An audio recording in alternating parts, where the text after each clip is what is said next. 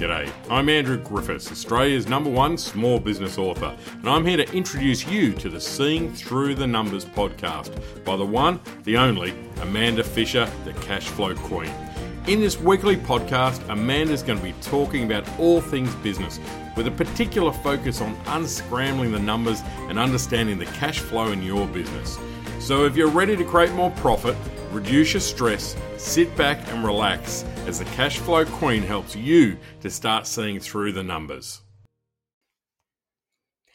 Hello, and today I want to talk about setting KPIs for your trading results. Yeah, it's important to set key performance indicators, some metrics, some numbers to measure your trading results. There are KPIs, key performance indicators, for all sorts of different parts of your business. But I want to talk today about specifically KPIs for tracking your trading results. The top 5 that I have are, first of all, gross margin. Now, gross margin can be a confusing number for a lot of people. Gross margin is a percentage, not a dollar value, it's a percentage. And it's about my notes have just fallen down. Oh my goodness me. Anyway, hopefully I'm back again. Sorry. So gross margin is a percentage. You take your gross profit figure, which is your sales less your cost of sales. Your profit and loss statement will show you that. Your gross profit figure, and divide it by the total revenue. Multiply by 100 to get the percentage. The aim of the game is to have your percentage as high as possible. It's a percentage. It's not the same as your markup. If you're selling products and you have a 100% markup, that's not the same as your gross margin. Your gross margin percentage is a much lesser number. The higher the gross margin percentage, the better. Every industry is a little different in terms of what is normal or average in the industry. But generally speaking, once you've worked out what it is to start with, your aim is to increase your gross margin percentage. First of all, find out how you've been tracking over the last 12 months, what that percentage is, and then start looking at ways of improving it by increasing prices. No, that's not always easy, but it may be about looking at the efficiencies or the costs in your cost of sales. Are there productivity, efficiency, things that you can do to improve those costs? Are they lower? Can you get some of the inputs or products for a lower cost? Can you do a bulk order that means your cost is lower because you're buying in bulk? Various things you can look at to increase your gross margin. The second number to look at is your net profit. Let's face it, we're all in business to make a profit. There's no point in working hard, working the long hours that you do as a business owner and not making a profit. Yes, you need to be paying yourself a salary first, but ideally, if you want to be making a profit as well, because if all you're doing is paying yourself a salary, you've bought yourself a job. That's all it is. It's a job. You're just working for yourself instead of someone else, and got all the stress and pressure of making it work, where you may as well perhaps be in a job.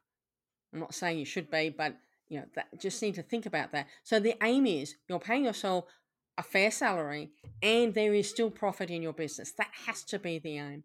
So what is the net profit? And your net profit is everything after all your expenses. So your income, less your costs of sales or service, delivery, less all the overhead and other expenses. Have you got a net profit? It's a dollar value.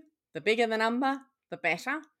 Yes, it may mean you've got tax to pay, but in all my years as an accountant working with clients, I know everybody hates paying tax, but the reality is For every dollar you've made in net profit, yes, you will pay a percentage to the taxman, but the rest of it is yours. And wouldn't you rather have the rest of it to do what you want with than not have a profit and not have that money? Just my view, profit is good. Paying tax is good. Yes, we still want to minimize it. I'm not saying we don't want to make sure you get the best result, but your starting point needs to be making a positive net profit.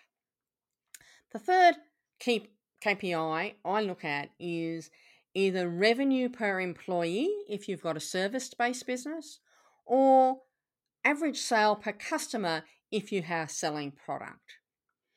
Again, starting point, work out where you are, and then look at how you can increase that. How can do you have capacity in your team to take on more work? If you're a service-based business, can you put in some efficiency gains? Is there some technology you could use that would make things faster and quicker, easier, reduce some of the manual work that might be done? What can you do to increase the efficiency or productivity of the team and allow them to do more? Obviously, without meaning they're working till all hours of the night. It's about being efficient and productive, not about giving them more work and expecting them to do a lot more for you. Average sale per customer, usually pretty straightforward and available on your point of sale system if you're selling product. And again, how can you look at increasing that? The classic example everyone talks about is the McDonald's, would you like a fries with that?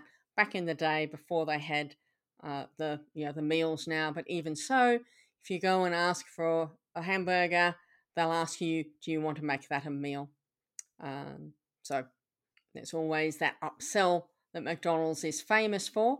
Same thing, don't have to do it quite as the way they do it. There are ways and means of doing that, but is what could you do to increase the average sale per customer?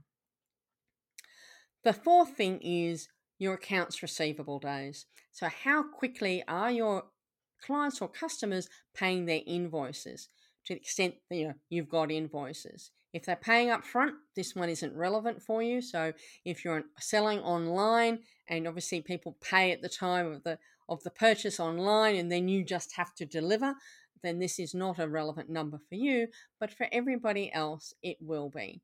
So again, work out what it is today, and the aim is to pull it down. The accounts receivable day is what's the dollar value of your accounts outstanding at the moment? These are invoices that are owed to you that you've sent out to your customers or clients. Divide that number by the total turnover, total revenue, total sales, whichever version you want that makes sense for you. Divide by that number and then multiply by 365 to get the number of days. Start with that number and look to reduce it.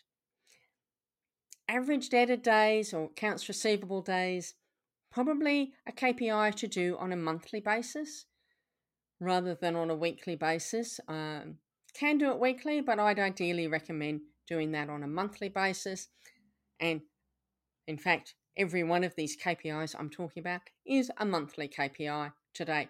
You'd look at the gross margin on a monthly basis, look at your net profit monthly after all the expenses are in for the month, the revenue per employee, your average sale per customer at the end of the month, and as I say, your aged receivable days also. Then the fifth KPI that I suggest is your overall turnover.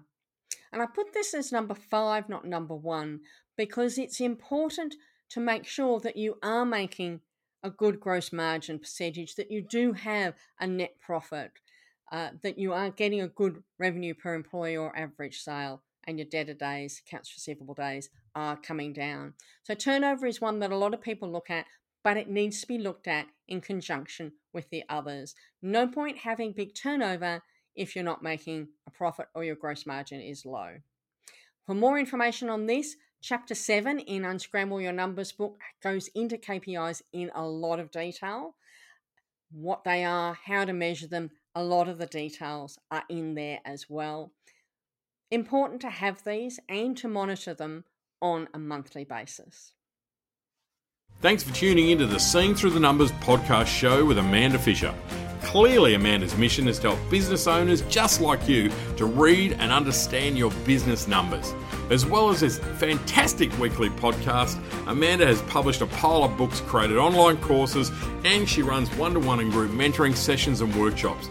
To find out more about how you can work with Amanda Fisher, go to www.amandafisher.com.au. Now, don't forget to subscribe to the show to make sure you don't miss a single episode. And Amanda would love it if you left a great review. So until next time, make those numbers count.